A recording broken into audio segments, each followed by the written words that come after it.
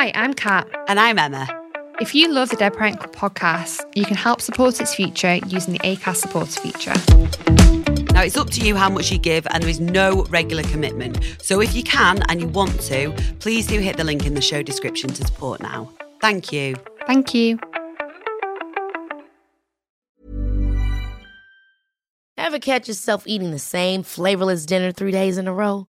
Dreaming of something better? Well, HelloFresh is your guilt-free dream come true, baby. It's me, Keke Palmer. Let's wake up those taste buds with hot, juicy pecan-crusted chicken or garlic butter shrimp scampi. Hello Fresh. Stop dreaming of all the delicious possibilities and dig in at HelloFresh.com. Let's get this dinner party started.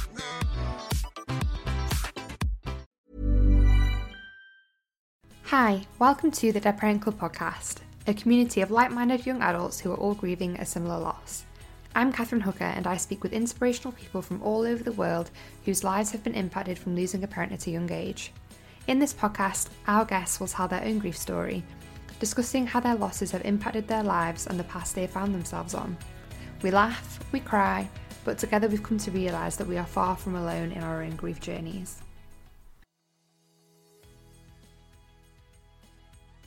That's one key thing that I think grief really shook up in me, was an inability to connect with things that I just didn't find important. Yeah.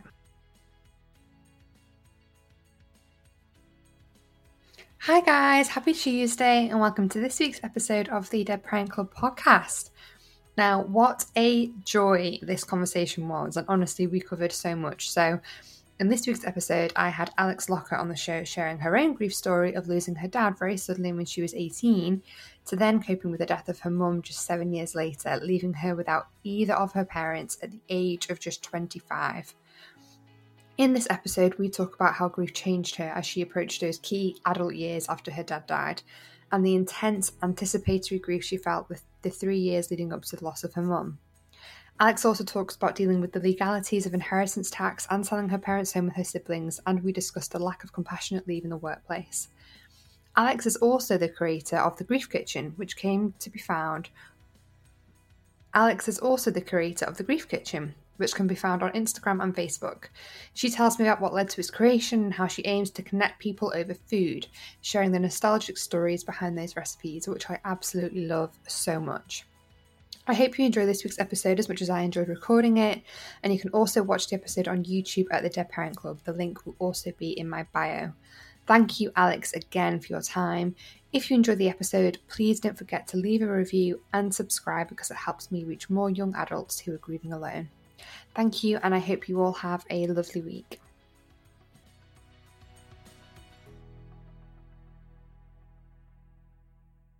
First of all, Alex, thank you for joining me for an episode of the Dead Parent Club podcast. I appreciate you taking the time out of your day to come and sit with me and tell me about your parents.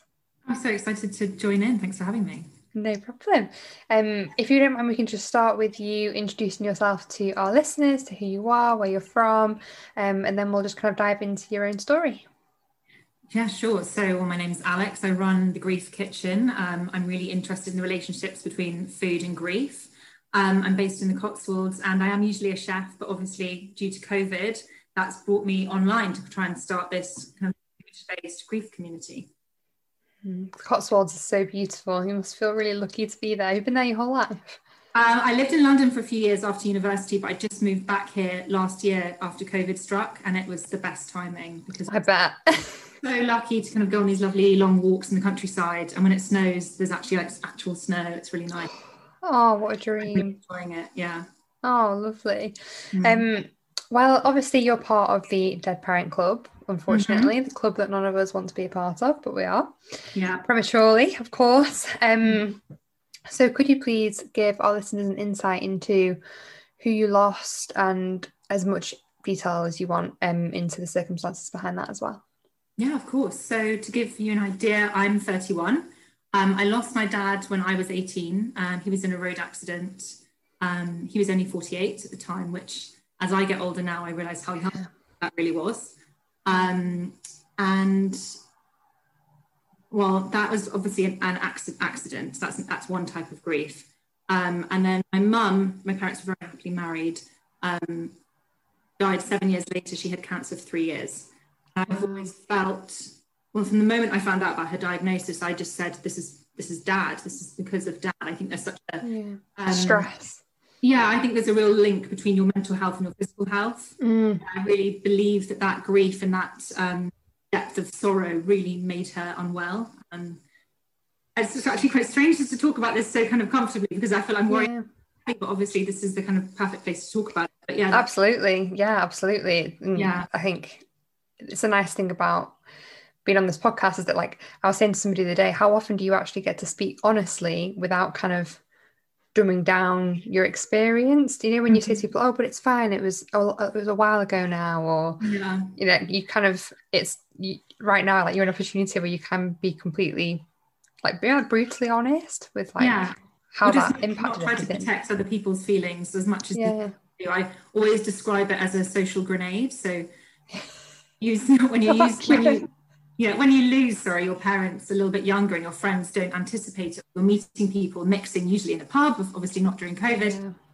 Oh, is that where your parents live? Or just something really innocuous like that. And you have to go, well, no, actually my parents have passed away. And that person is then kind of paralyzed with this grenade that you've just thrown at them. And then it's up to you to make them feel better and go, oh no, but it's okay. And I'm fine. Don't worry about it. And so it's this bizarre flip where when people you would think should really be comforting you, you're really comforting them and trying to make sure they're all right. So yeah, my favorite thing is using the grenade then not apologizing. Making people feel awkward. Yeah, well, I guess if you meet that type of person who's maybe being a little bit brass, you can say, well, actually this is the case. And definitely. So yeah. You obviously mentioned before we kind of spoken and stuff, I knew that your dad passed away in France, which obviously must have had its own difficulties in itself. I can only imagine how hard that was when you were only 18. But like, what was that like the difference in grief from losing your dad so suddenly at 18 to then losing your mum over a longer period of time? Like, did you find yourself grieving in very different ways? Yeah, that's a really good question. Obviously, when I lost my dad, that was my first ever major experience of grief of someone extremely close. And when someone dies, in a sudden accident, it's day and night. There is no anticipation of that event. It's, as I look back now, there's a lot more numbness and simply kind of blank spaces in my mind. I think the months following it, I don't really recall anymore. I remember, the main first few days. I remember the funeral, obviously, but the following 4 or 5 months are a real blank for me. And that, that kind of grief is the kind of grief where you wake up in the morning and you're okay for a split second, and then it hits you because you're like, oh my God, this has happened. And it is truly unbelievable, and it just hits you like a train every morning. I remember in those kind of first weeks after my dad passed away, my mum and I walking the dog together, probably every day. And I think one of the best descriptions I remember coming from myself at that age was saying to my mum, I think it must have been a few weeks later, I feel like we've been tested, and haven't we passed this test now? Like, when's he coming back? Like this, this is, we've done enough. This has been hard enough. And be expected to keep doing this. And that I was talking about was, how do I keep grieving? How do I keep feeling this bad? That's such a good representation of actually what it's like, because you are told that, like, you just have this perception of grief that somebody dies, you grieve for a bit, but it gets easier. But it's such a long game. It is. And I bet now, you look back at like that 18-year-old girl, I bet you just want to hug her and be like, oh yeah, it's such a weird feeling trying to, like, looking back at that younger version of you that went through something so traumatic. Like, you knew it was bad at the time, but I think even as you get older, you look back at that person and you think, oh my God, that was really, really bad what I went through. Exactly. And I think, we've, as teenagers, you think you're invincible, you think you're the person on the planet, but you're not, you're 18. And of course, when I look back, you just go, oh my God, I was just a baby in the world. Child. I'd finished school that summer, and it was the October. I was a complete baby. Yeah. And then you're given this huge life event that most of your friends, of course, haven't experienced. Yeah. You're at that age where you actually see your friends' parents quite a lot. They would be giving you lifts, or they pick you up from the pub, or And I would always be really aware of it, thinking, oh, I'm meeting my friend's parents and they've not even lost their parents. Being really kind and trying to sympathise with me. I remember thinking sometimes I pick up on the fact that their parents were still alive and maybe in their 80s, and just be like quite awed by that concept and be like, you're so lucky, you don't know. And I'm really surprised that I'm experiencing something that this grown-up hasn't experienced, because it doesn't. It's mad, isn't it? Did you in those years, like between when you were 18 and when you're kind of in your early 20s, did you like really notice a change in your behavior compared to everybody else's, like your kind of attitude towards life and your perception towards certain things? Like I found that I felt I was a lot more mature than the people around me. Yeah, definitely. I found that for sure. Like when I started university, I had a year out before uni. Yeah, of course. And then my first day of university was the first anniversary of my dad's passing away, which was really You couldn't write it. No, and that's the kind of, again, total social grenade. People be like, how are you? And you're like, great. Inside, you're just crumbling. Yeah, exactly. But yeah, I think you just definitely, you learn, I think you don't sweat the small stuff as much, do you? So I think when people around you are kind of flapping about something that just didn't matter, you find it a bit hard to kind of sympathise, which sounds really fair. No, it's so true. Yeah, people complaining about something like, oh, everyone's got their health, you're fine, Yeah, shut up. Yeah, you're going to be fine. I would say, that's definitely the case with that. And also just going back to the question you asked earlier about difference in grief between dad and my mum. Yeah. Obviously, with my mum having cancer, my dad being in an accident, one thing I would reference that I've only really heard described outside of my own head in the last few years is obviously anticipatory grief, when you're aware that someone's very ill. So obviously I had that with my mum, and that was a really, really difficult experience, I would say. Obviously, I remember when I became aware that my mum was unwell, and obviously when you've already lost a parent, you do see your parents as, or the people around you as actually having a mortality. When you experience that, it doesn't seem that tangible or real. But I think when I found out she had cancer, I was like, oh, she really could die. Like, people die. So that anticipatory grief, I would say, was particularly grueling, and I actually think I found it a lot harder in the lead up to her death. Whereas after she actually passed away, especially in the initial few months, I just went quite numb. I think it was the real fear of it leading up to the event, especially when someone's in front of you and you can hold them and hug them and communicate with them. I just describe it as a real emotional torture to know someone's that unwell. It's unthinkably hard. So when I think something I'm really interested in is the legalities in time off that people get after being bereaved.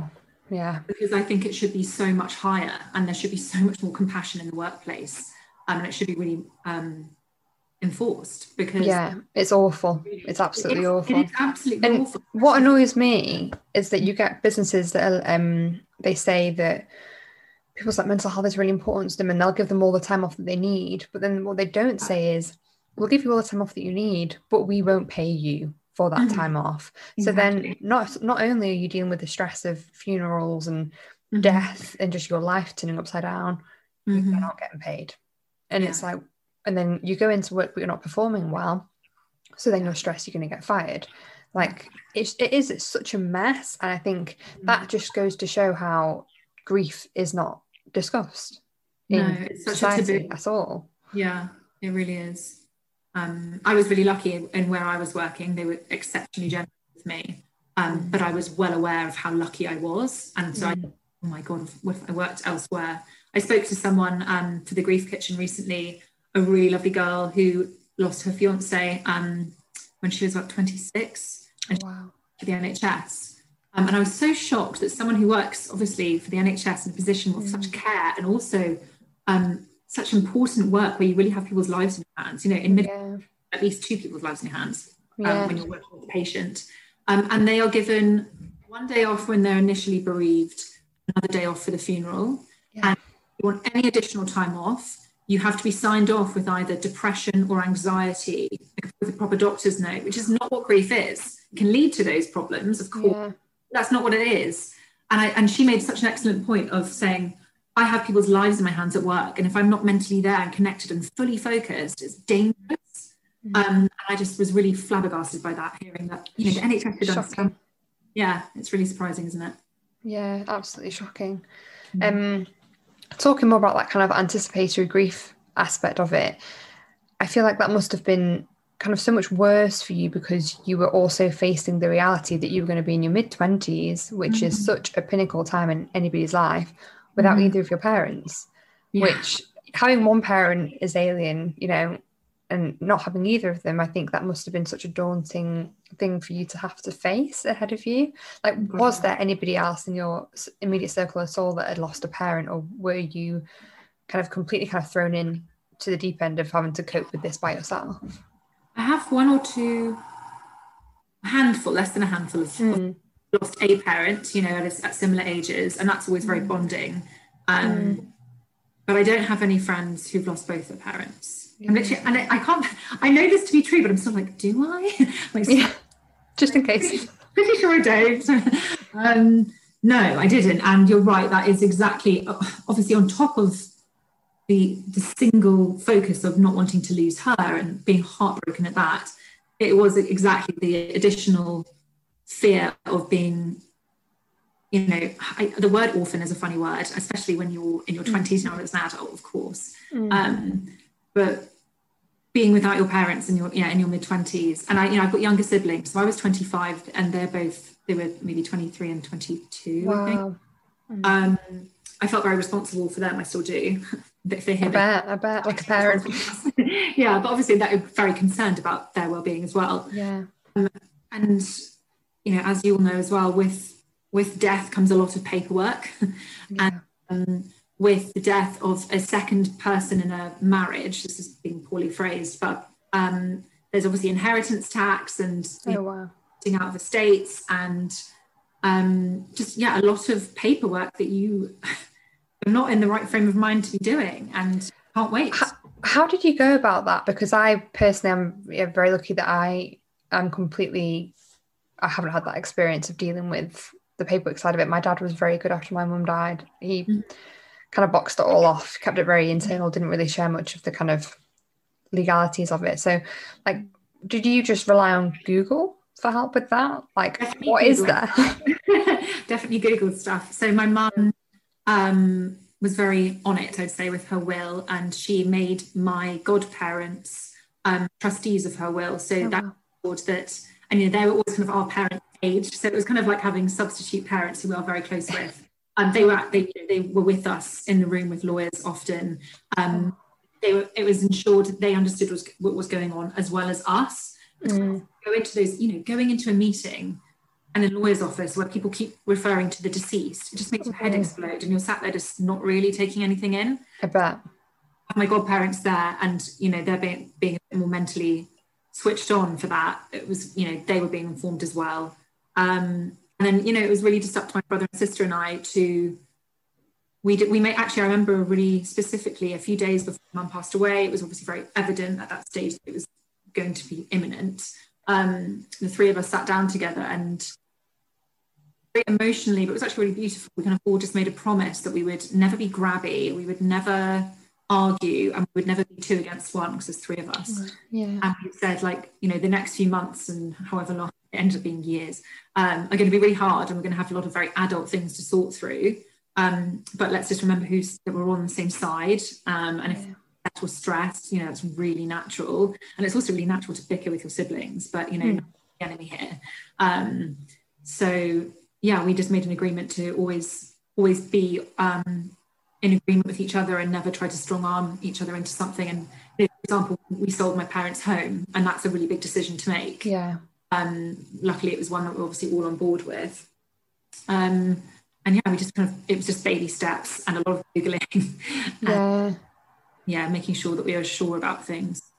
I mean, straight away, that just goes to show how you've literally grown up by about 20 years in the space of like a year of your mum passing. All three of you had to like just kind of figure out what was important and figure that out. Like, crazy. Grief is just it's just not known enough how it impacts every part of your life like that, and your actual personality. It's crazy.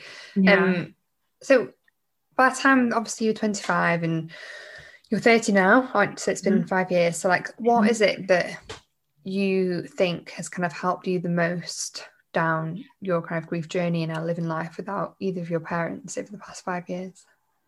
That's an interesting question. I think it's helped me the most. Two things come to mind, obviously friendships and food.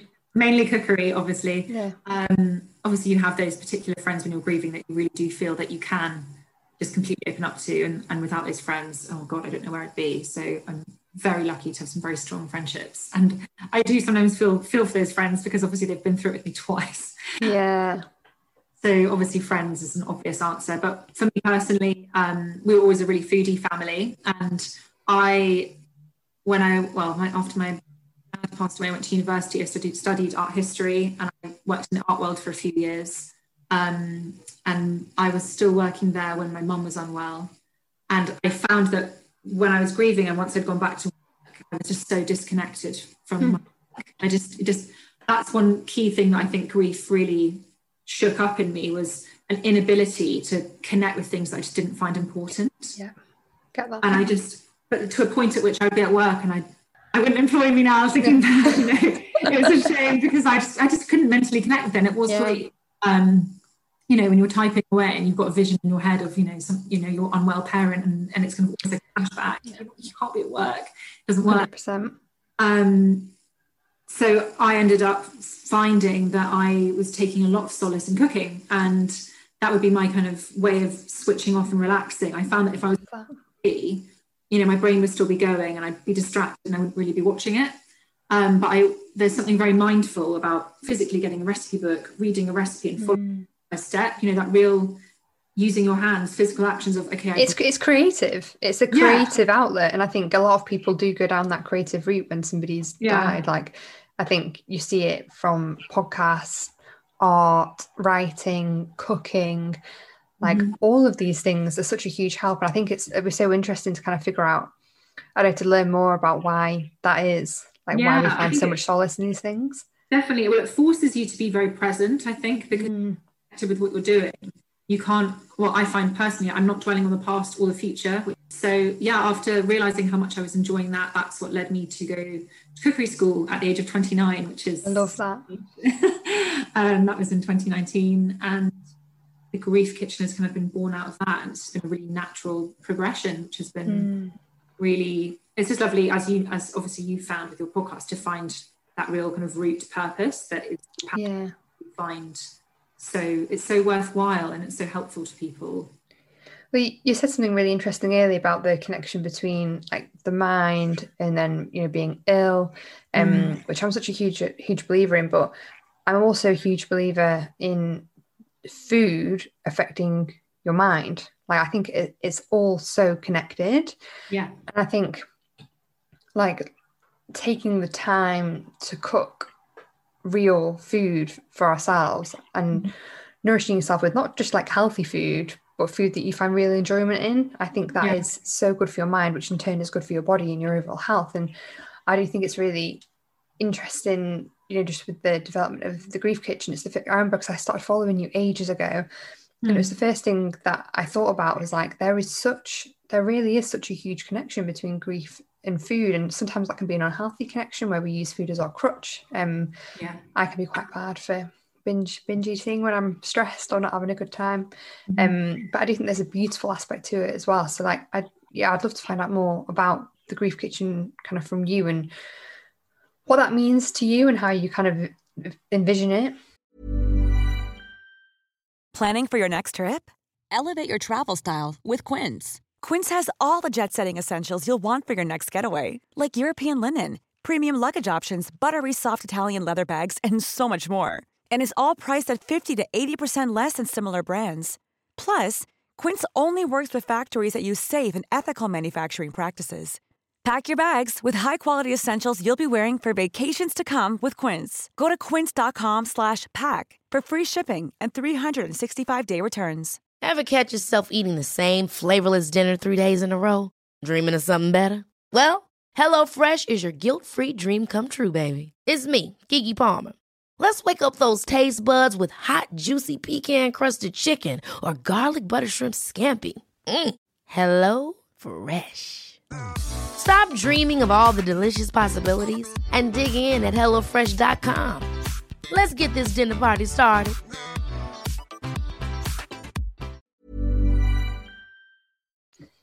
So, I mean, there's different parts to it, and one huge part of it is that the idea of recipe sharing. I mean, the reason that I initially connected food and grief was when I found myself cooking recipes that I really associated with my parents. My dad always made this particular mushroom risotto, and I find myself recreating it, or my mum's chicken soup, that sort of thing.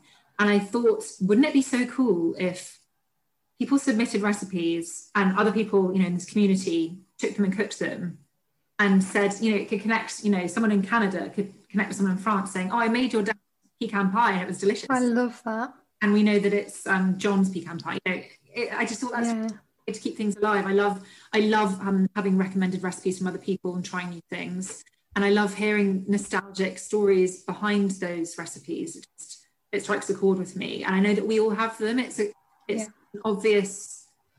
It's such an easy kind of icebreaker into people's grief, I think, especially when people who've not experienced grief themselves, they're normally very afraid to bring it up with you.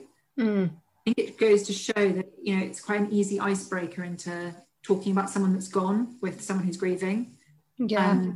So that's one key aspect, is the recipe sharing, but also just kind of making people aware of cookery as a mindful activity, just as something to do when you really are not feeling up to doing much else. I've definitely been there with grief where, you're not leaving the house. COVID or no COVID, I wasn't leaving the house. Yeah. At least call it COVID. But, the days where you kind of really can't be bothered to have a shower, you can't feel what's the point in anything. On those days, I do remember going, okay, I'm going to just put on some clean pajamas and I'm going to make this loaf cake. It's science, but I'm just going to stand in the kitchen and do it. And I feel so much better for doing it. And I just think that's quite a universal thing.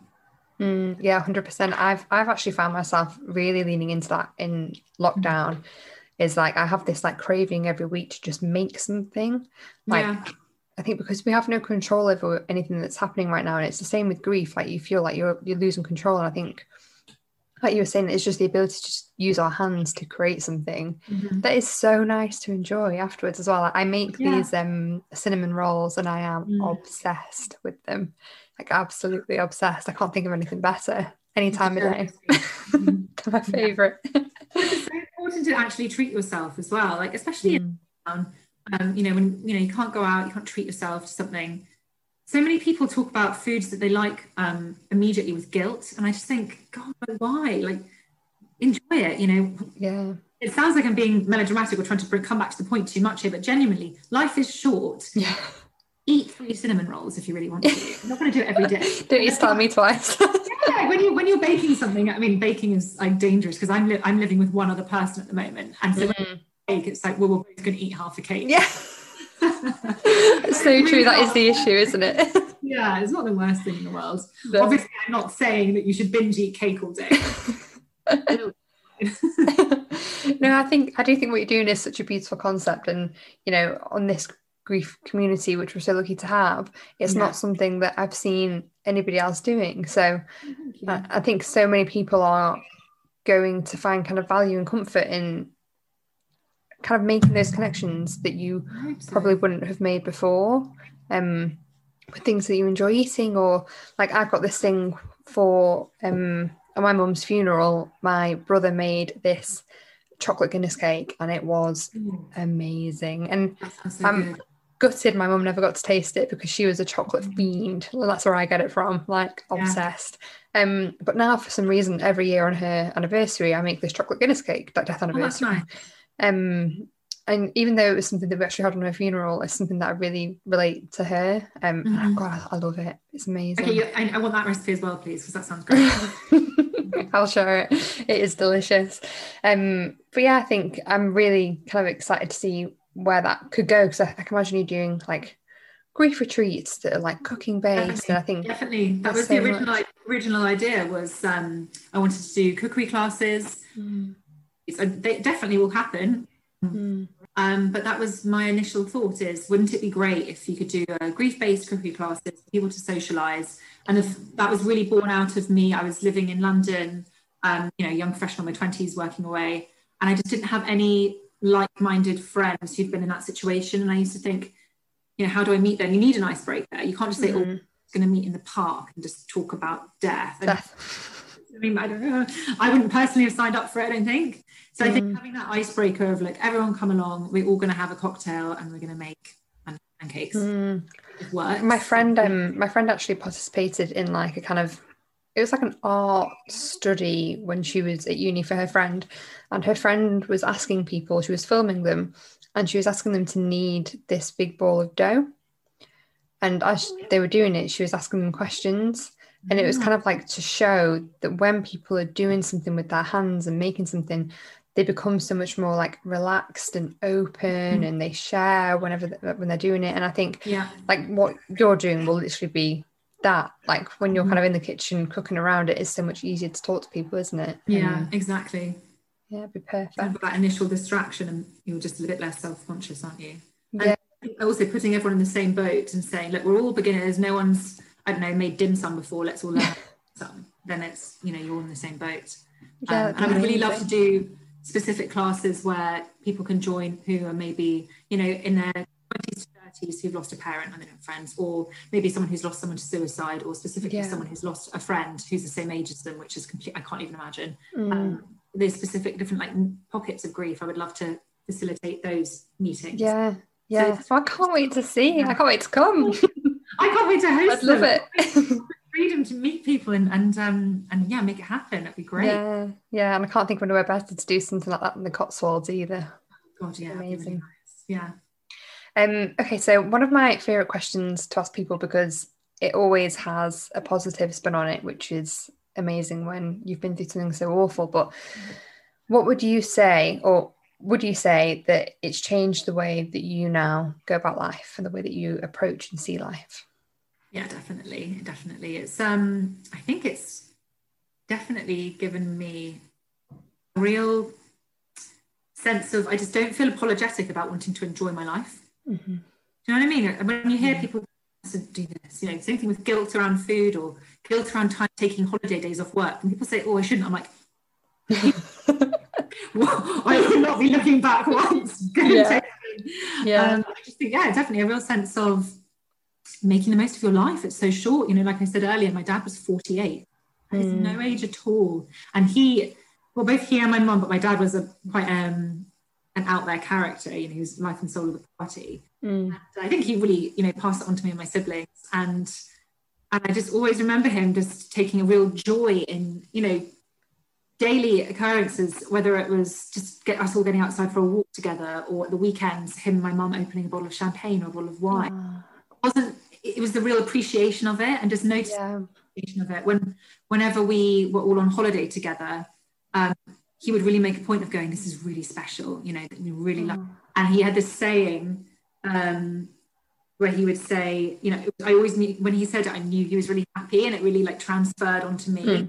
I always remember him saying it once, we were at the top of a ski slope about skis together, and he said, oh, it really doesn't get better than this. Oh, I love that. Yeah, and I love that. And it just made me think, right, okay, the purpose of life is to have as many moments possible where you feel that truly in your heart. Yeah. So I just don't feel guilty about wanting to enjoy my life. I really don't. Yeah.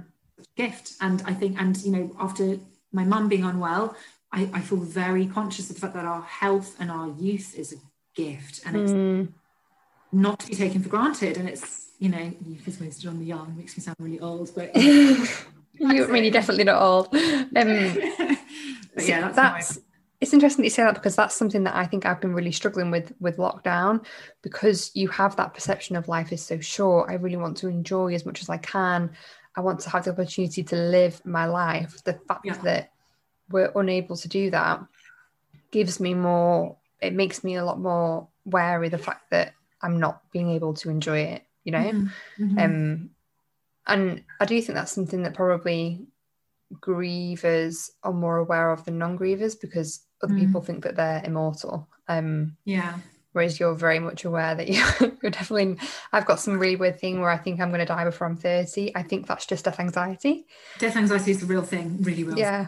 And I definitely, you mentioning that has just made me realise, like, I think think my death anxiety has got a bit better actually, because I go me. I've definitely been in the grips of that much more in the past, and it's understandable, isn't it?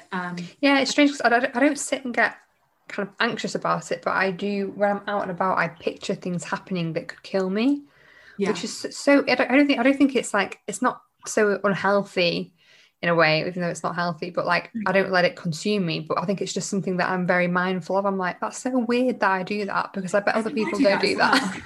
I do that as well, for sure. Like if a bus goes past you too quick, you're like, I could have just been killed. Like a minute. And actually, that you're reminding me of, I think quite soon after my mum died, within the first year, I had a bad cough. I mean, it wasn't even a bad cough, I had a cough. And I went to the doctor in London, and I remember just like breaking down in tears saying, I think I've got cancer. I'd convinced myself I had lung cancer. My mum didn't have lung cancer, it was separate. But I'd convinced myself I had lung cancer. And, you know, obviously he ascertained it was just a cough, and it was a few weeks and I was fine. That was death anxiety. Yeah. Actually, I remember a few weeks, you know, the next time I went to the doctors, this is probably not what you meant to do, doctor leaving the room briefly, and you know, your notes are on their computer screen. Do you look? Did you say very anxious about dying? Up, and I was just like, oh, I wonder what's going on here.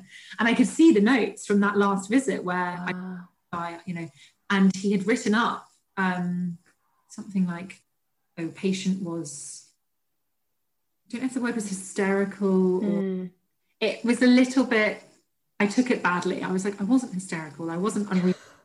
It's death anxiety. It was legitimate. Yeah, it was legitimate. But and then I kind of saw myself through his eyes, and I was like, oh gosh, did I seem not okay? Which it probably wasn't okay, to be honest. But yeah, that's death anxiety. Yeah, it's such a thing, and I do hope that it's something that you kind of grow out of as you get older, kind of in a weird way. But yeah, we'll see. Yeah. I guess my last question is, what advice would you give to somebody who has recently lost a parent? Recently lost a parent that's, I would say, it sounds so cliche, but I just say be so gentle and kind to yourself. And it's so hard to measure time, but I think when it's recent, every week that goes by can feel quite long, and you start to think, oh, it's been a month now, so I should be fine, or I should be performing really well at work. No, you shouldn't. It would be quite strange if you were, and if you are, that's probably because you're numb. And I had that as well, where I was all about socializing and stuff after my mum passed away, because I was very conscious of not wanting people to see me as this kind of grim reaper and depressing person. So I was like, I'm going to be fine, and I'm going to impress everyone with how fine I am.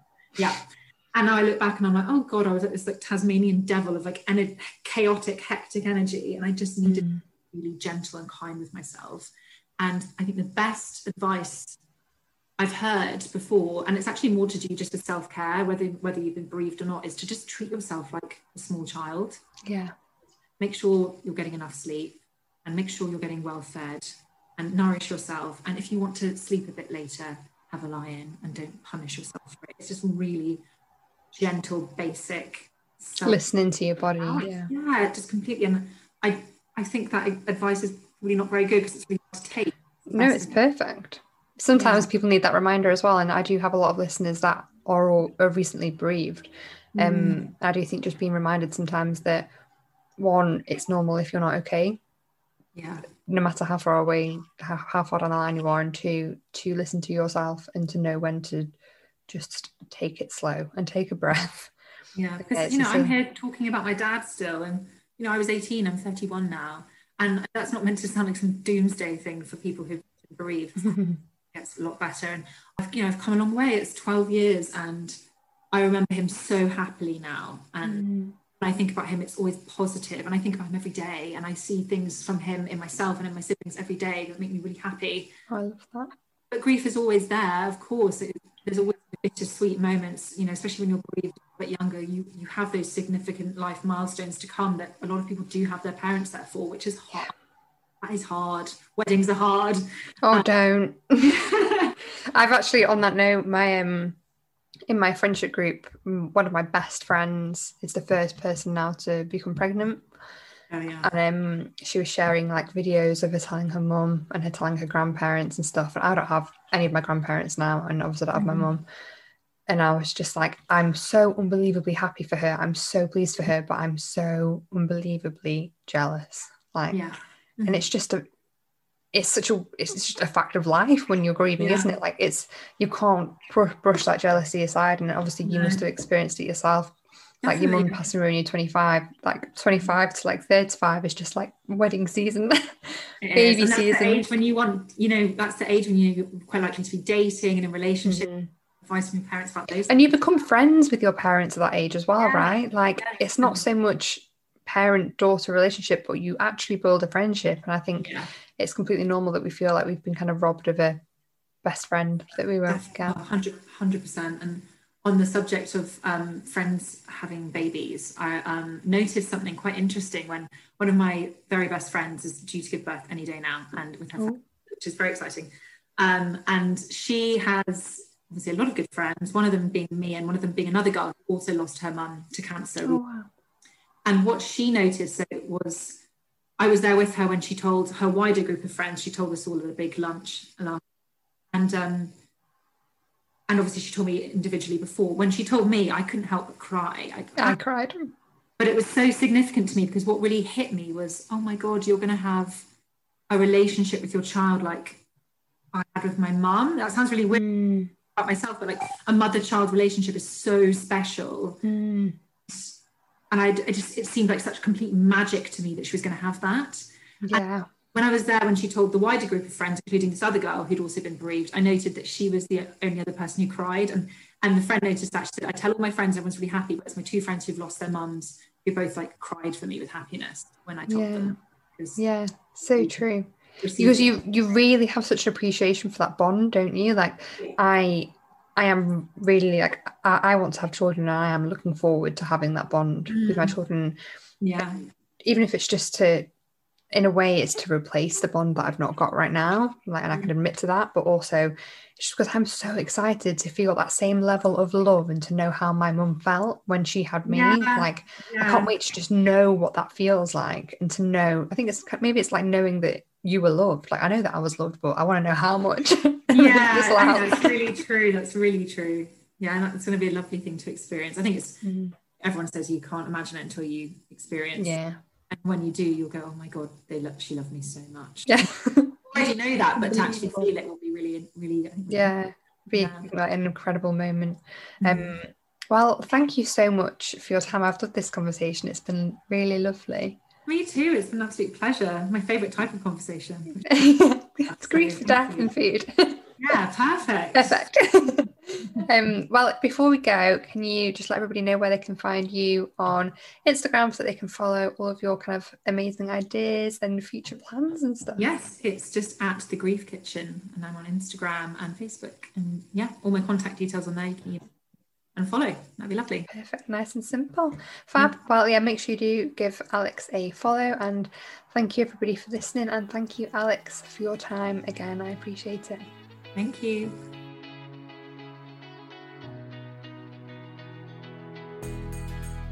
Thank you so much for listening to this week's episode of the Dead Parent Club podcast.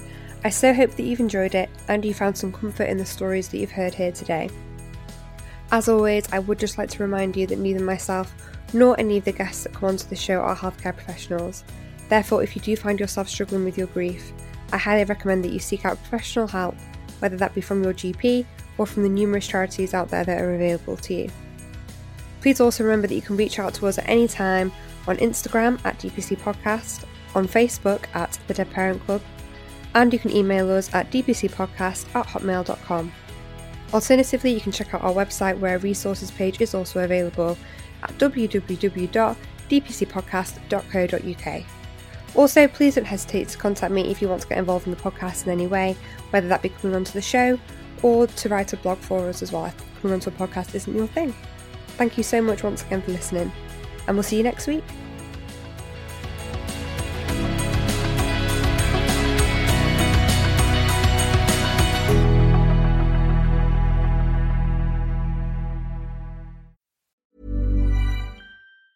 Ever catch yourself eating the same flavorless dinner 3 days in a row? Dreaming of something better? Well, HelloFresh is your guilt-free dream come true, baby. It's me, Keke Palmer. Let's wake up those taste buds with hot, juicy pecan-crusted chicken or garlic butter shrimp scampi. Hello Fresh. Stop dreaming of all the delicious possibilities and dig in at HelloFresh.com. Let's get this dinner party started.